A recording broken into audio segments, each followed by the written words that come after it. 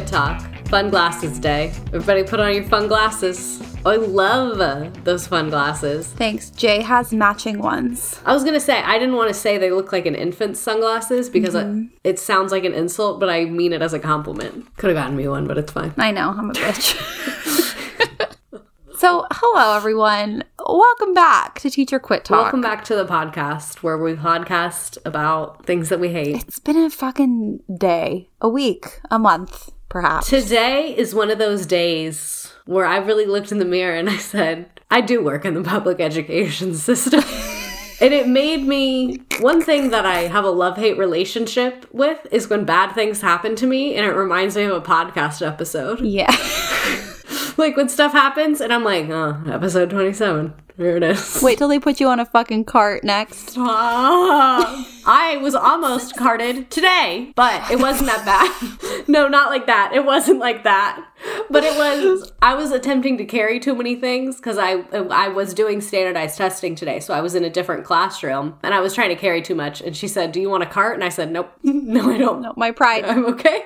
If you got one of those Zambonis, I will ride that down the hallway. So you actually gave me the confidence to ask the janitor if I could ride the Zamboni. And every time I ask one of them, they just laugh. But you're so serious. And then by the time I could explain that, they Zambonied away. Because I always ask them when they're on it. Because I don't want to ask you when you're doing something else. Like, you probably have stuff going on. Oh my God. But when I see them on the Zamboni, I'm like, can I ride the Zamboni? And they're like, ha ha. And I'm like, but can I ride are you taking passengers? Like, you're like, there's a school that I know about where a 16-year-old gets to ride the Zamboni after school. So one of our janitors, he actually went to the school, and I was going to ask him if when he was in school he saw the Zamboni and it inspired him, but I felt like he would take that, like people would think I meant that condescendingly, and I do not. I loved my janitors.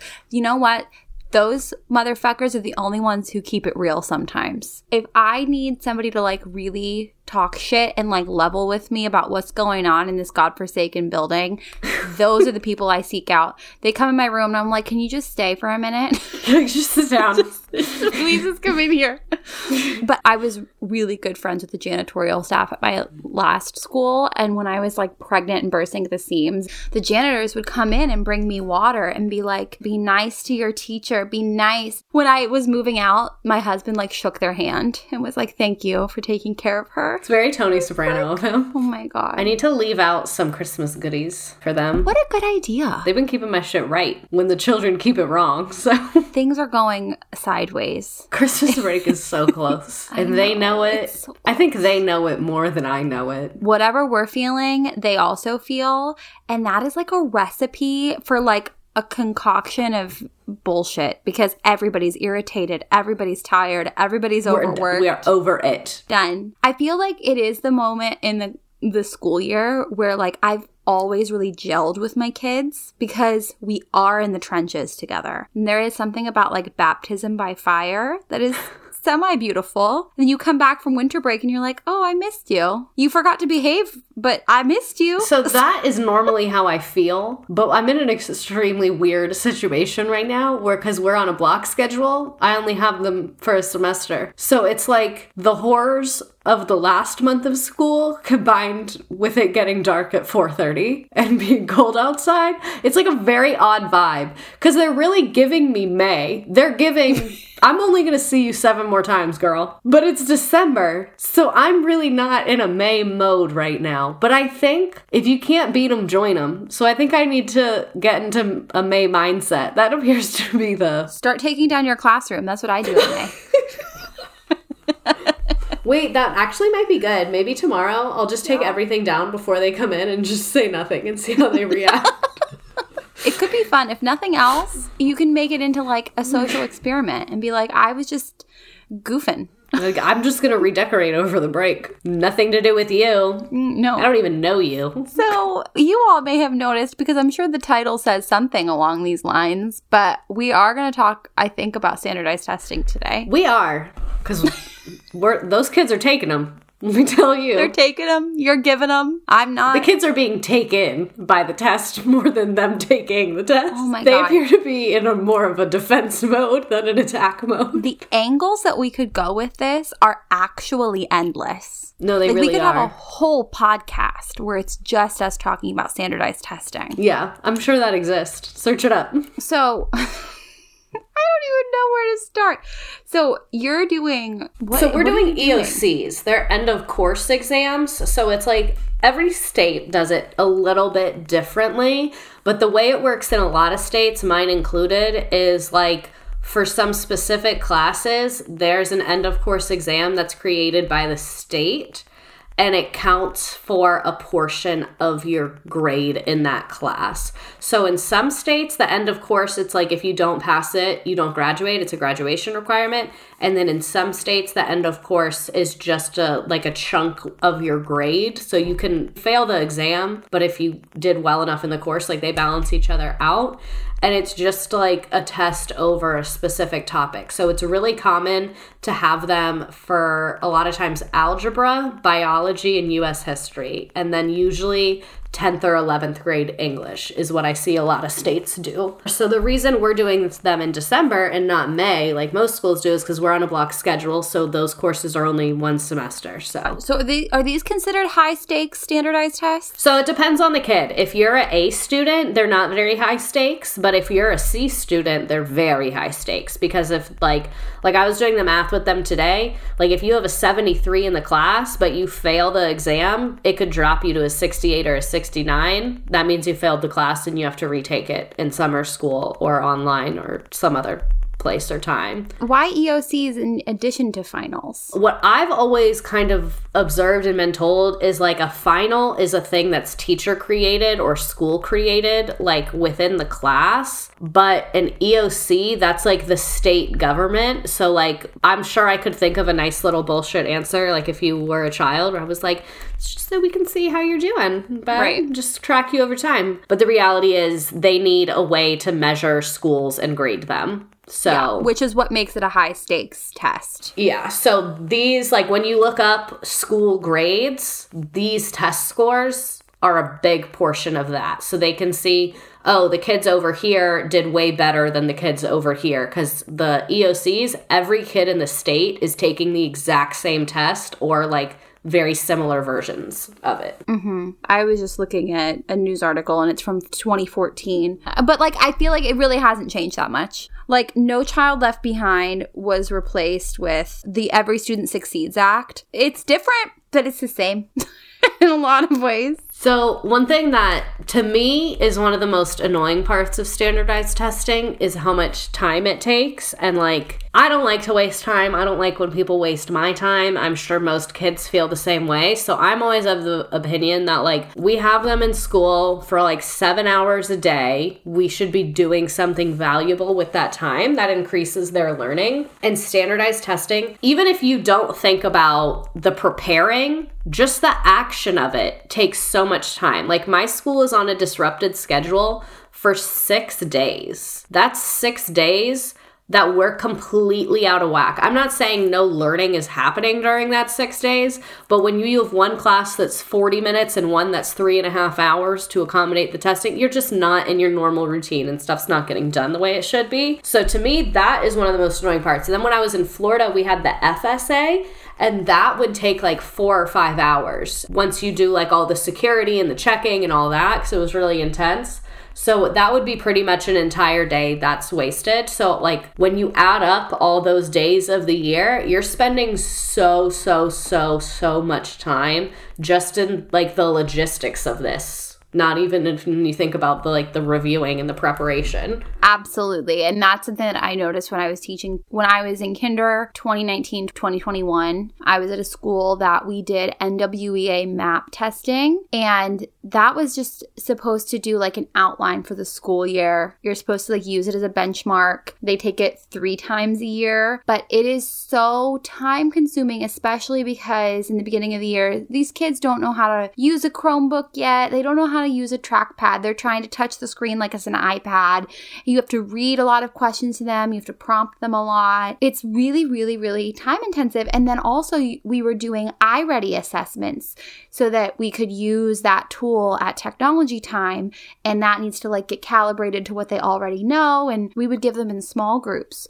So you'd have 6 kids at once sitting at your table just doing the test while everybody else is doing some kind of independent activity, which is like a packet or watching Magic School Bus or some shit. And it's like, it just feels so silly and like such a waste of time because we would get through the curriculum itself by April and then May would just be doing the standardized test. I found statistics. Okay, amazing. So this is from the Education Writers Association, and they are writing about a study that was done by the Center on Education Policy.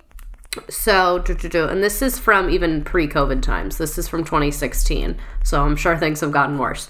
So this is a survey that they did with public school teachers. 81% believe their students spend too much time taking tests that are mandated by their state or district. And this study was done in the Center on Education Policy, which is based at George Washington University. So these are like real people that know what they're doing, not just us. They found that on average, students spend 10 days taking district-mandated tests during the school year and 9 days taking state-mandated tests. But underneath those averages are wide variations, from less than a week to more than a month. When it comes to test prep, 62% of teachers said they spend too much time readying students for state-mandated exams, and 51% feel that way about district-mandated tests, according to a nationally representative study conducted in 2015. They found that on average, teachers spend 14 days preparing students for state-mandated exams and 12 days for district-mandated exams. And then this is the part that is what I really, really see and rings true to my own experience, that test prep is especially prevalent in high poverty and medium poverty schools, according to the survey. 36% of those teachers spend at least a month on test prep for state-mandated exams. By contrast, the figure is 23% in low poverty schools. Holy moly. And I totally forgot about the district test. Yes. A lot of districts do that. Both districts I've worked for have done that. Because I taught a class that had a state test at the end of the year, we had ongoing district assessments throughout the year. My new district is not nearly as intense about it. They're kind of like, take them, they're good practice, and they're like, put it in the grade book if you want. If you don't, like, it's very up to me. My old district, I would really feel like someone was going to hit me if I didn't give all the kids that test, because they would have a window and I was supposed to give at least 95% of the kids the test, and they would call me every single day to tell me how many of my kids still hadn't taken it. But they would not help me call home for attendance issues. Of course not. The district tests is what, when I worked at a charter school, everybody would cheat on. Not everybody, but a lot of people cheated on those. It's a lot easier to cheat on the district ones. Oh my God. You would have to like teach with this district test in your lap and like use the exact same language it was on the test.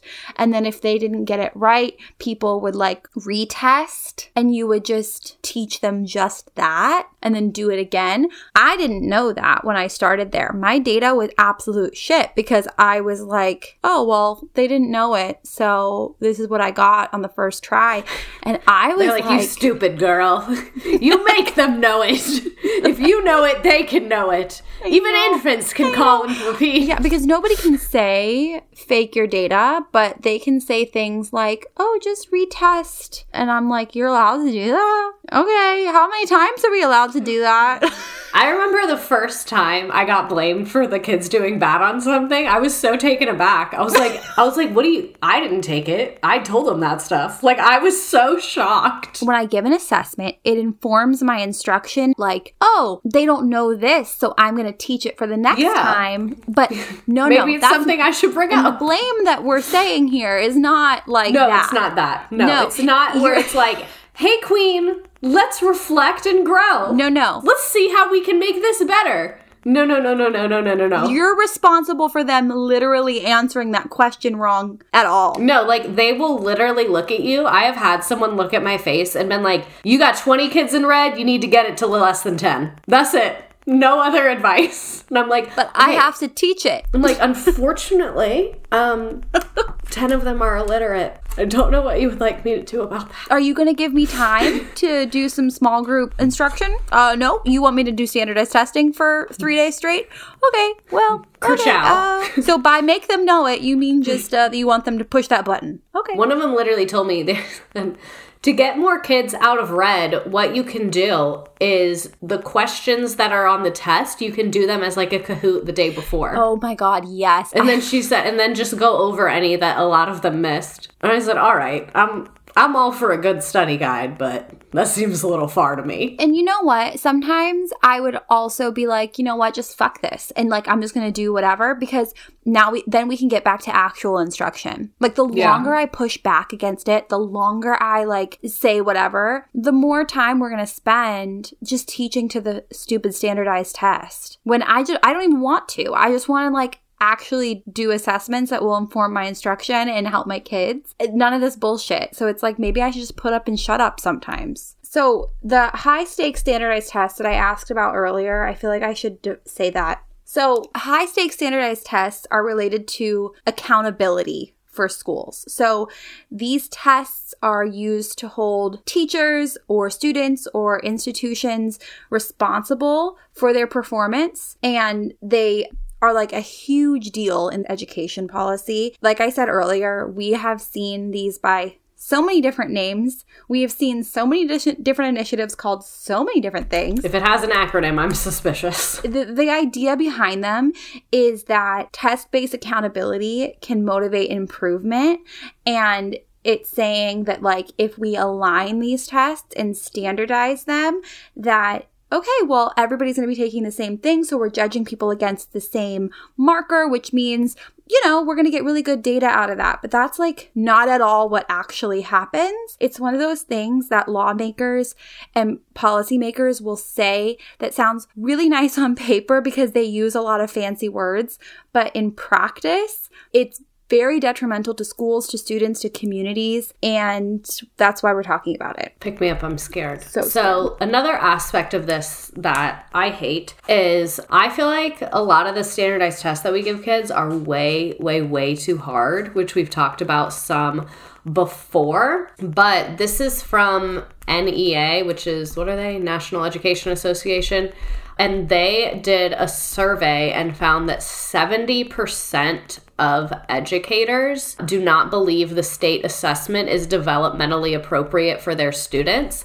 And that kind of got my wheels turning. Is it anyone's job to check that? Like, do state departments of education do they have to hire someone that measures if it's developmentally appropriate? Because that seems like it should be. Because I have felt that way a lot, where I look a test, and I went to one of the best public schools in the state that I grew up in, and I will look at my students' test, and it is harder than anything I did in high school in like high-level classes at one of the top public schools. I'm not even going to look up if there's somebody in charge of that, because what we've talked about a bit about standardized testing companies. Yes. And they literally make money on it not being developmentally appropriate, because they also sell the programs for schools to like help students ace those tests. These big testing companies make money off of the standardized tests not being developmentally appropriate. And they have lobbyists that go into policymaking.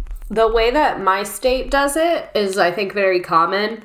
They hire a company like that to make the test, and then there's one person who works for the state whose job it is to go through the questions and like yes or no them based on the state standards. So like I actually went to a professional development session with that lady.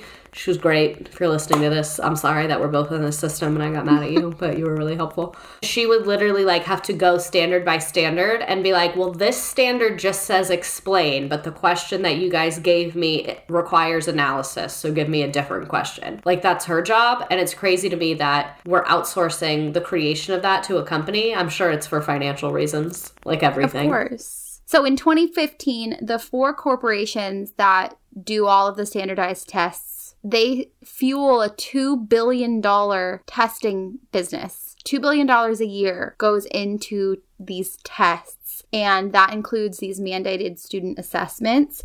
They've tallied that the lobbying that these companies do is around $20 million that they pour into. I think I found our education funding, because that's literally our money, because it's the districts who pay them.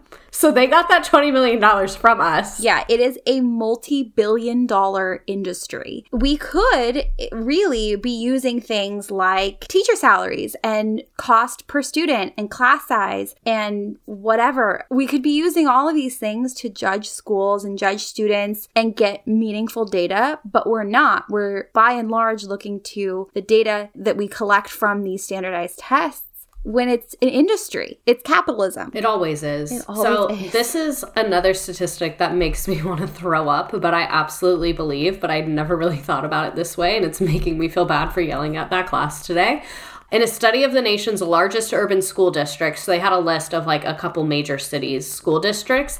They found that students took an average of 112 standardized tests between pre-K and 12th grade. 112. No wonder my 11th graders are like, girl, we do not care. Right. This is 103. Like, yeah, I mean, because how can you care? One of the things that we talk about a lot in education is No Child Left Behind, which again, a lot of kids got left behind. They said no child left behind because all of us are behind. Exactly. If we leave all of them behind, it's fair. Yeah. Right? So again, not a lot of people know this in my comment sections, but the No Child Left Behind was replaced by the Every Student Succeeds Act. So we had this big reform called No Child Left Behind. It was supposed to like make all these improvements in student performance and reduce inequities and blah, blah, blah. It did not do that. Shocker. Shocking. I know. So, and meanwhile, I mean, we know also like there are other types of assessments that are better for students. Like you can do things like performance tasks or alternative assessments or like hands-on things. But no, we're going to do pencil and paper Scantrons. And it was a mess. When we look at like what we learned from that, the thing that policymakers will tell you is that high stakes standardized testing is motivating teachers, but it's not. It's like scaring the shit out of teachers and like saying you're going to get fired, you're going to get bad performance reviews, your school's going to get shut down. Like it really put the onus on teachers. So it's like, did it motivate them? Or are you just like a bully? It did motivate me in the way that I run if I'm being chased. Right. Or it did motivate me to fudge the data on my district assessments. You know what I mean? Motivation's a tricky thing. Yeah. So this was not the basket of worms that I was planning on opening, but I find it interesting, so I want to tell you all about it. So they're talking about like research between multiple choice test and short answer, like open-ended question test. And this is what I find really, really crazy. So when they did a study, they found that both formats can show learning very effectively. They're just different, but they found that all students do not do equally on those types of tests. So girls tend to do less well than boys and perform better on questions with open-ended answers, according to a 2018 Stanford study, which found that test format alone accounts for 25% of the gender difference in performance on both reading and math. Researchers hypothesized that one explanation for the gender difference on high-stakes tests is risk aversion, meaning the girls tend to guess less. Right? This is adding a layer that, like, I wasn't even really thinking about. Girls perform better on standardized tests that have open-ended questions, while boys score higher when tests include multiple choice.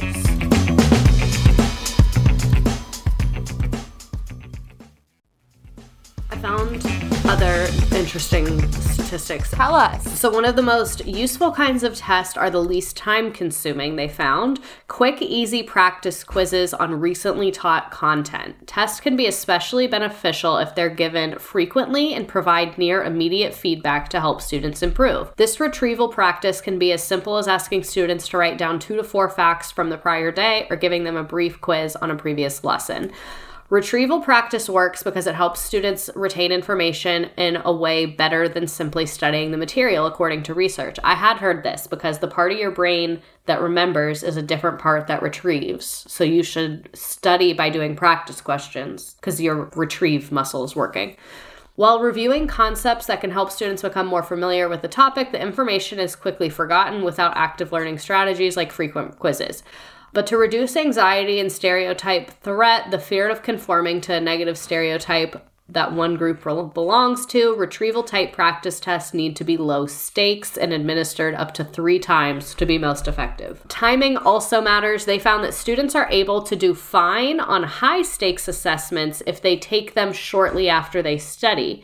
But a week or more after studying, they retain much less information and will do worse on major assessments, especially if they've had no practice tests. This is my other beef, is a lot of states do not create readily available practice tests. It's up to the teacher to make those, and they end up being kind of different, because obviously 2 different people made it. Because a 2006 study found that students who had a brief retrieval test before the high-stakes test remembered 60% more. And in 2009, they did a study that 8th graders who took a practice test halfway through the year did 10% better than the kids who didn't take a practice test. And a lot of states will only release 2 to 3 questions a year. Oh my God, they're so annoying. And as someone who recently switched states, U.S. history in one state is not the same as U.S. history in another state. The way they word things, the verbiage they use, the question types they use are so different. Like in Florida, every test I gave was like A, B, C, D, multiple choice. In my new state, some of them are like drop down and fill in the blank, and like they're just really different. Standardized testing that we know has the ramifications that it does for schools and teachers and communities and all of that. I don't understand why people or how people get so greedy and gross about it. It's nasty. Because like, if you want to be greedy and gross, like work for like a weapons company. Like get out of the education system. Is it too early for me to talk about home values and property price? No, it's never too early. Let's talk about it. It's one of those things that was like so obvious, but also I had never really thought about that standardized testing is literally directly tied to home values and prices. Because when buyers are looking up where to move, they're going to, if they have kids or they want kids, they're going to look up the school district and they're going to look at the schools, and there's a grade tied to those schools on Great Schools or whatever you use. And some states even officially give you a grade. Great Schools is just like vibes. The state of Florida will literally, they write a school report card and you can look it up. Yeah. And like these schools, they're graded on the standardized test results. So then the rich people will move into the affluent school areas where they're seeing, oh my gosh, like that's a really good school. Well, it's just, and it's like a self-fulfilling prophecy. Yes, because then the rich people move to the good school, and then the good school does even better because those kids have more resources and probably more parental involvement, because generally rich people have more free time, I've noticed. And then that school gets even better. So then more rich people move there, and then those people provide more resources, and that school just keeps getting better and better and better. And then the school without the rich people just keeps doing worse and worse. And as it starts doing worse, more people move. The people that can afford to move. And lest we forget that if we get into all the things that make up wealth, generational wealth, opportunities that people are given, who gets the most wealth, who has the most opportunities historically, it's white people. So these schools are also being less and less diverse. There's segregation that naturally occurs because of this, because there's district and property lines literally carve neighborhoods out around racial and socioeconomic zones to the point where like you're just segregating people. Because it goes back to redlining, how a lot of counties were drawn and a lot of land was zoned like right after segregation ended, where they were like, ooh, we got to remix racism. How are we going to remix it? And so what they started doing is certain zones would be designated as red zones where they wouldn't give loans for mortgages. So then like property value started declining there. And then like you said, red zones would be like communities of color, communities that were lower in socioeconomic status. And even though like those exact lines are not the school system lines, those lines get used for some projects, who gets used for these things, and then some of them are county lines, so they are the school lines. And just those lines from the 1950s and 60s are still lining pretty hard. Yes, I'm so glad that you mentioned that, because I was just going to bring up the court case. Hang on a second. Let me get it for you. The Supreme Court. We should be on it. I think the Supreme Court needs us. Write us in for Supreme Court in 2024. Oh, wait! We don't get to elect one of the most important positions in the government. Isn't that horrid? And y'all must have forgotten when George Washington said having a till death term is weird, and that's why he left after 8 years. Maybe we should have listened to that. So weird. Till death is crazy. Crazy. We should probably cut out. I would have left it in. I'm glad you said that, because that would have stayed. I'm just thinking about having to say that in an interrogation room, and it'd be like...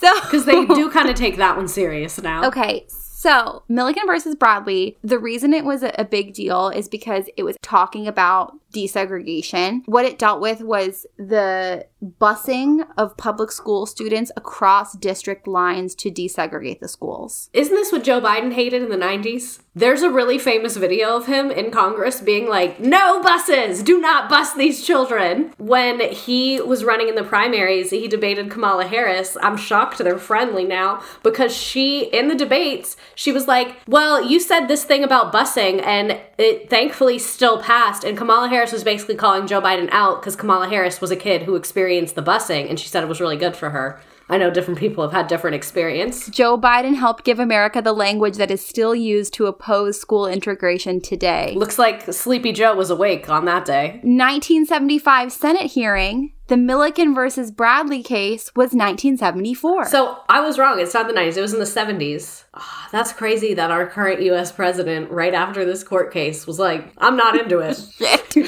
So, well, this ruling was important because it allowed segregation if it was not considered an explicit policy, quote unquote, of each school district. They're like, if you do it on the low, ain't no problem. You just can't do it on the high. This court case said that school systems are not responsible for desegregation across district lines unless it could be shown that they had each deliberately engaged in a policy of segregation. AKA, if you say, we did not say that, you interpreted that how you wanted to, that was allowed. They said if you say it in a real whisper, it's fine. Yeah. They said just don't say it loud. It gets uncomfy when people say it loud. So schools were quote unquote desegregated, but they were not. They were continuing to be segregated. These school districts, their zoning lines, by and large, have not changed. So boundaries that were maintained just allowed these affluent suburbs to benefit from tons of policies. I mean, policies are like little snowballs. It starts out with just one thing, but then it ends up being... When I was a toddler, my mom picked the top 3 schools that performed the highest on standardized testing, went and visited all of them, and that's how she picked. That's a very normal way for a parent to pick a school. Yeah. Or judge a school. It's really the only information that's made public that you have. Right. Like, there's not a ton of other information you can go on. Now you have things like Great Schools, but this is also in the 90s. And Great Schools is really not even that different. Great Schools is not the most accurate guy in the world. And if you're a parent that has never worked in a school, you're going to trust things like the report card that says this is an A school. The report card from your state's Department of Education. Like, why would you think anything would be wrong with that? Right. Going back to the companies, they just perpetuate it every day. All these standardized tests show is who has the most resource and like who has the tutoring, who has the like help at home, who can get their ass to school in the first place. Because if you have to work a job and you're in high school, like you're not going to be able to maybe get to school if you're working late. If you're taking care of a little sibling, like there's thing after thing after thing that people need to think about. They did a study. This is straight from the College Board. This is a study they did on themselves because you can report your income when you take the SAT. And it found that there is a very, very, very strong correlation between both reading and math scores and parental income. So the average test score of a child whose parents earn less than $20,000 a year is 434. For a child whose parents earn more than $200,000 a year, it is over 100 points higher at 563. And very similar numbers in math. For parents earning less than $20,000 a year, their child's average score was 457. And for parents earning over $200,000 a year, their child's average score was 579. I know this to be exactly true because I'm going to tell you a story I've probably told before. So back when I took the SAT, it was on the 2400 scale, just to give you reference for these numbers. I took the SAT. I got like an 1100 something. That's really fucking bad, just to let everyone know. I have no concept. I don't know. Well, let me rephrase. Let me not insult anybody's score. That score was not aligned to what the expectations were for me and was not anywhere close to get me into any of the universities I was applying to and was a lot worse than everybody was expecting. So that created a bit of a rift. And I think it is below average, which was surprising for everyone. I'm gonna tell you what my parents did. They paid a man $100 an hour to torture me with SAT tutoring, $100 an hour for months. This man probably made a couple grand off of this, and my score went up almost 1,000 points. I almost doubled my score. Holy shit. Because of that tutor. And that tutor charges that because he's the best. And he makes a full-time income off of just SAT tutoring and provides for a family with 4 children off just SAT tutoring. And he takes the SAT every single year to keep himself sharp. Because anyone can sign up. Fun fact for you. I had no Great idea. punishment for a bet. Like if you're betting with someone, the loser should have to take the SAT because anyone can sign up. And I'm being so serious That's right a now. good idea. Because it's a college entrance exam. So any adults that want to go back to college, they legally have to open it to them. That's part of why it's on Saturdays. That makes sense. But oh my God, that's a lot of points. That score was looking good after him. So yeah, and my parents bought that shit. If I had just gotten the little book and tried to teach myself, I probably would have gone up, but there's no way my score would have doubled without us paying this man. He also won Jeopardy and takes the SAT every single year and gets a perfect score every single time. He said the last time he didn't get a perfect score on the SAT, he was a minor. Holy shit. I was like, you're insane. But The best thing that ever came out of COVID was the SAT not having as much weight as it once did. And some schools kept it that way. A lot of schools went back and they still want the scores, but I think the way that they do it now is a really good way to do it. I've seen a lot of schools do, you can submit it if you want to, but you don't have to, which I think is good because like everybody has different strengths and some people are really good at standardized tests and that is a skill. So like if you want to show that off, man, include it. If we're going to go into the socioeconomic of it all, if you know the word gerrymander. Gerrymandering is when an area is divided into political units or districts. So it's often divided up to give advantages to a certain political group. It's like, we'll put all the Republicans here, we'll put all the Democrats here. Yeah, so they make like a very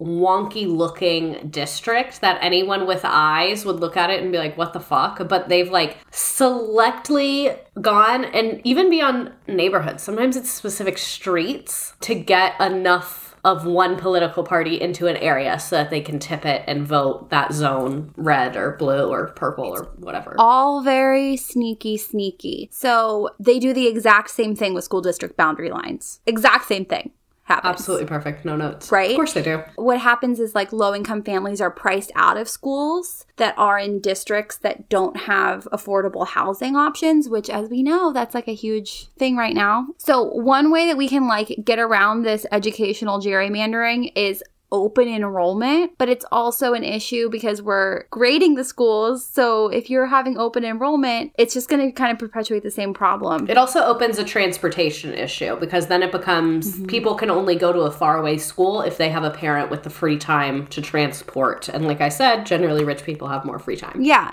And then people will be like, okay, well, let's do school vouchers. And then it's like, no, let's not do that one either. So because I saw something that said in one state, 97% of people that got vouchers, it was like a new thing that year. 97% of the people that got it, their child was already enrolled in private school before. and they had just been paying for it before. Yeah, it's very difficult because it's like all the proposed solutions to these things have other issues with them because these standardized tests are so woven into the way that our schools operate. They really are. And like capitalism's so woven into it too that even a proposed solution that would help is still going to be like within the umbrella of capitalism, so it's still not going to be perfect. Yeah. So I hope you gained class consciousness from this. The only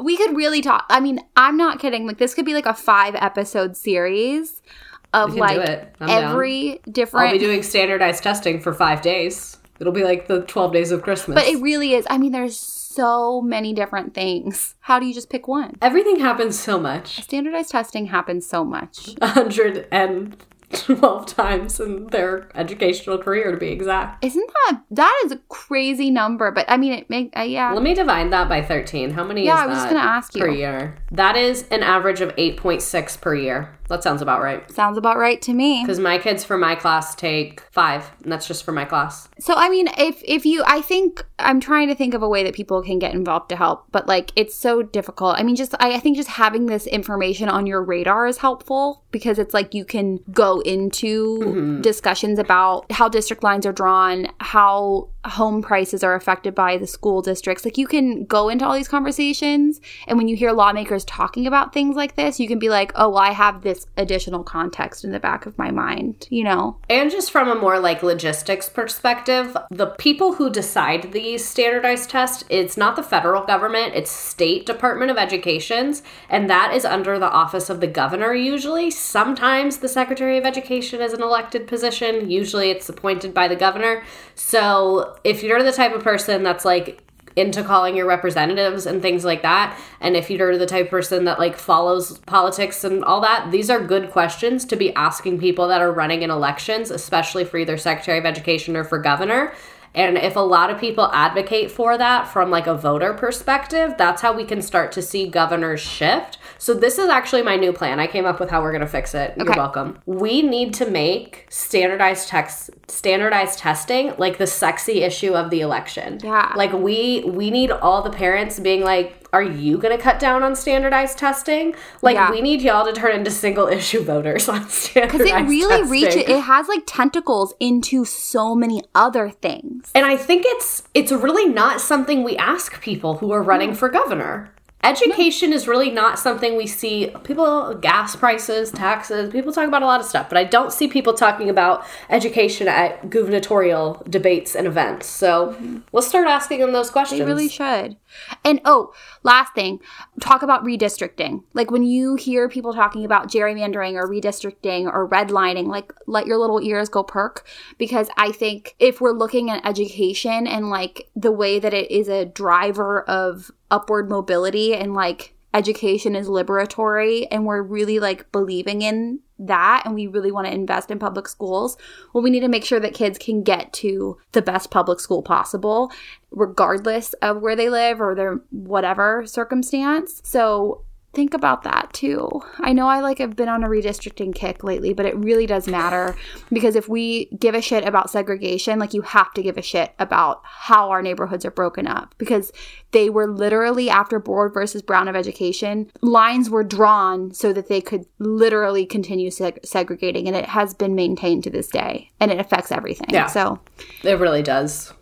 That's my soapbox and I'm done, but segregation never ended. It never fucking ended, guys. And nobody's talking about it. I'm sick of it. I don't know if you heard the news yet, but never ended. This has been another episode of Teacher Quit Talk. And as a final sentiment, if you feel that your child is taking too many standardized tests, please don't yell at their teacher or principal. There's just quite literally nothing they can do about it. I don't want to fucking yell at your governor. Yell at your lawmakers as usual. Bye, toodaloo.